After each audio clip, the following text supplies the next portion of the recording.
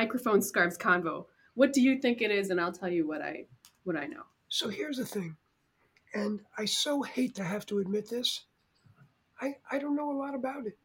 All I know is that they were absolutely, for Stephen, it was, you have 10 fingers, 10 toes, 2 arms, 2 legs.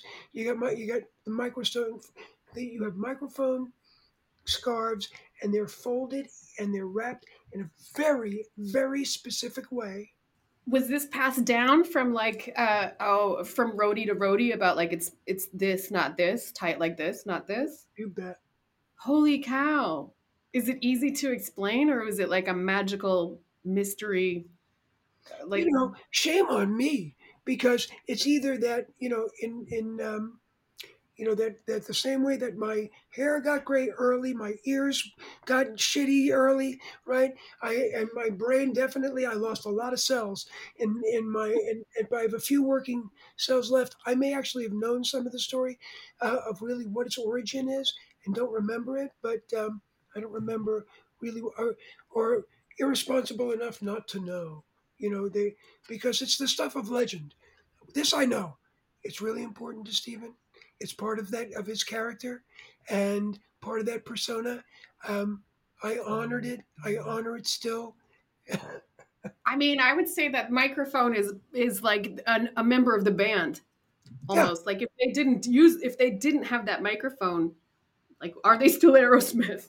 You're listening to part 2 of a conversation between former Aerosmith manager Keith Gard and Tamara Federici, producer of Every Band Ever, already in progress. that's really great.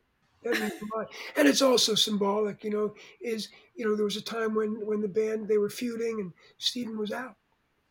Right, it was just before his stint on American Idol, and band was looking for to replace him. And you just titled the chapter in that story. If there isn't that microphone, is there still an Aerosmith? Right? Or I'm taking my scarves with me. And going home. But yeah, it was also really beautiful. Some of the lead singers that who were approached, some of them so beautiful, saying, I wouldn't even attempt. There is no replacement for Steven Tyler. And they wouldn't do. Yeah.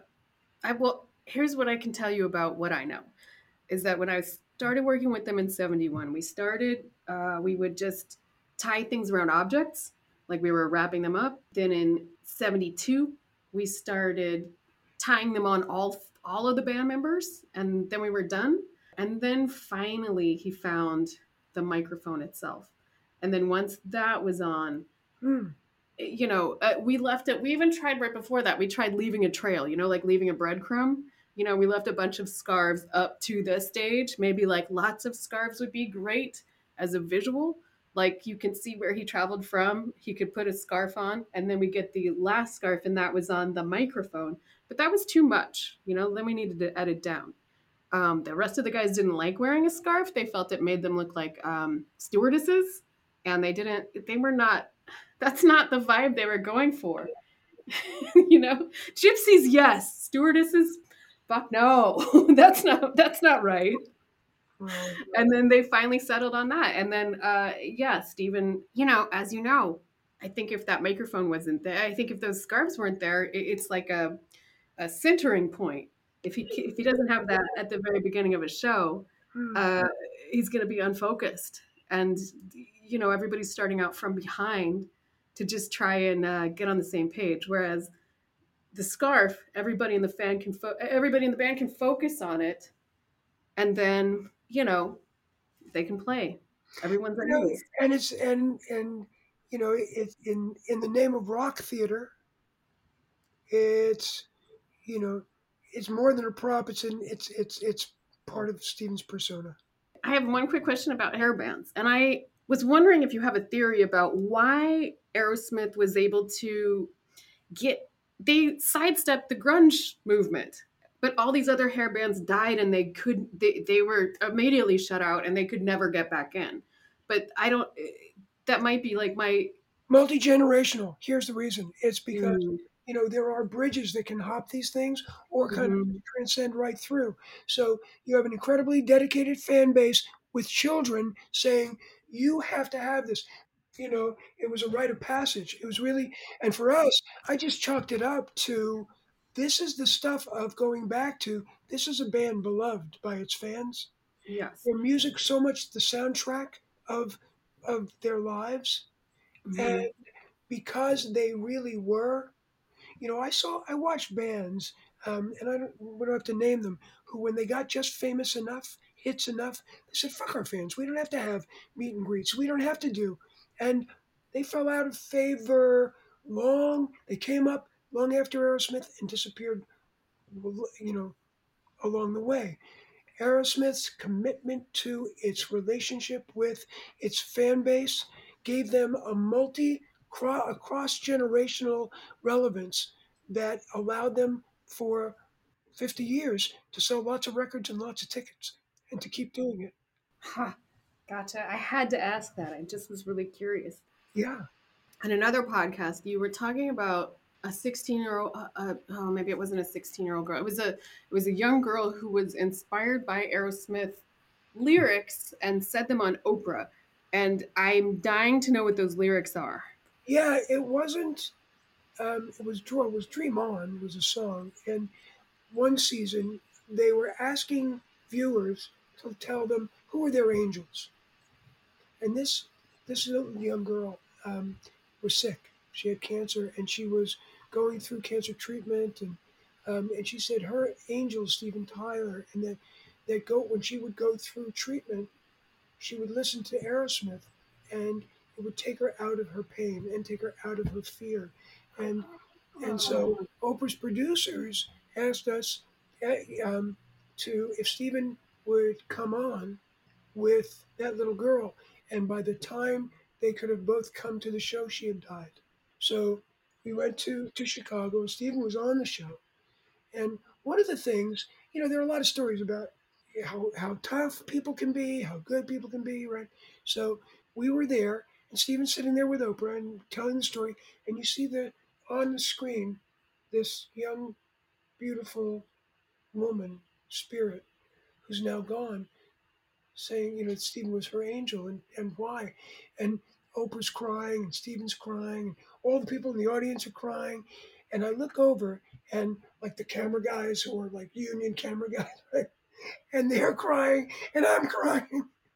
And it was really, really, really very, very powerful and very beautiful. Steven's also a guy who, you know, every arena before the show, the promoter rep, Steven would grab the promoter rep and make sure that they showed him where the kids who would be in wheelchair chairs were going to be positioned to make sure there was nothing obstructing their view. I, I'm glad to know this story, and I will tell you where I was honestly in hearing this story was that I was wondering like what in the world are these lyrics? Because if it's like the rabbit done died, what could these things be that she was bonding with as a young girl? And it makes sense when you say dream on. I'm like, oh, I get it. But it was like, does she does she like the like it was like does she like the like the lewd and the what could it possibly be? Is No, it and it wasn't even lyric specific. It was their music. oh okay.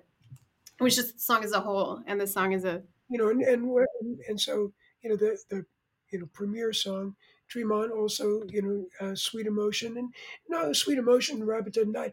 Look, Steven's lyrics and their whole other you understand where my brain is going on this yeah was like yeah no isn't it interesting? I mean, I love that you bring this up because it just like woke me up to like another perspective which is killer. So thank you for that.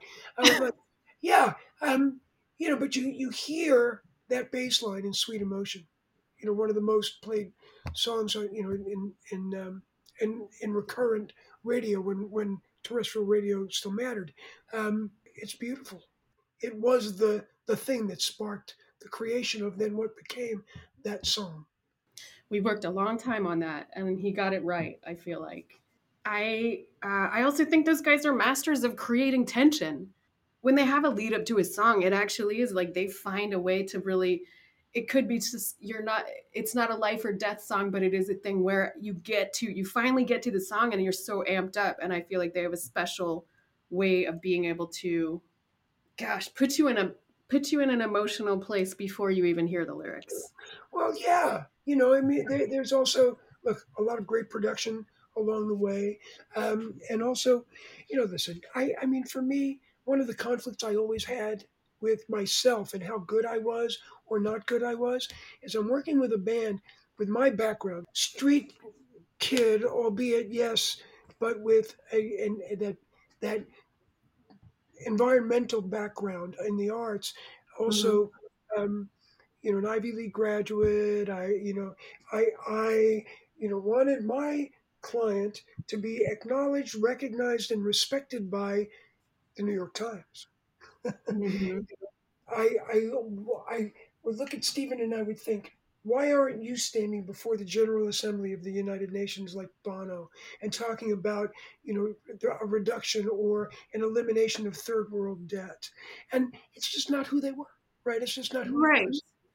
And so, sure, I had friends who would call me and they'd say, "Hey, dude, I just saw your band on stage. Steven Tyler dresses like a French whore. Are you responsible for that?" So I would think to myself, and at first, because I have self esteem issues, right? So I thought, oh no, well, oh fuck, and then it took a few minutes, and I would say, hey, you know what? You go sell out arena after arena, year after year, and sell more albums than almost anybody else on the face of the earth, and then you tell me about wardrobe. So go fuck yourself. Yeah, that's pretty. They're so huge. They're such a huge band. I don't know. It's really. Aren't they like fifth most money making band in America? I mean, I don't really follow the money on this, but they're huge. At one point, they were the highest paid. They were the biggest earners. When they made their deal back with to go back to Columbia, back to Sony, at the time, it was the biggest signing for a band.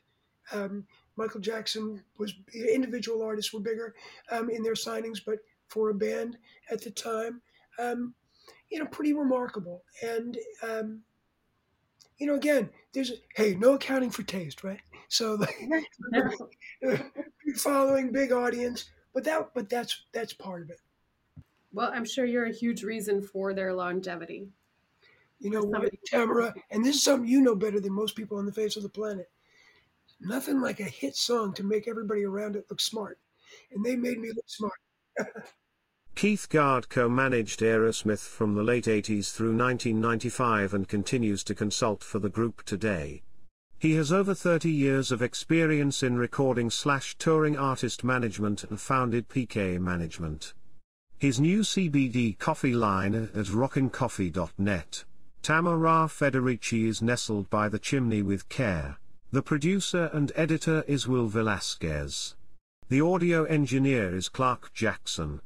Executive producers are Carl W. Adams and Tamara Federici.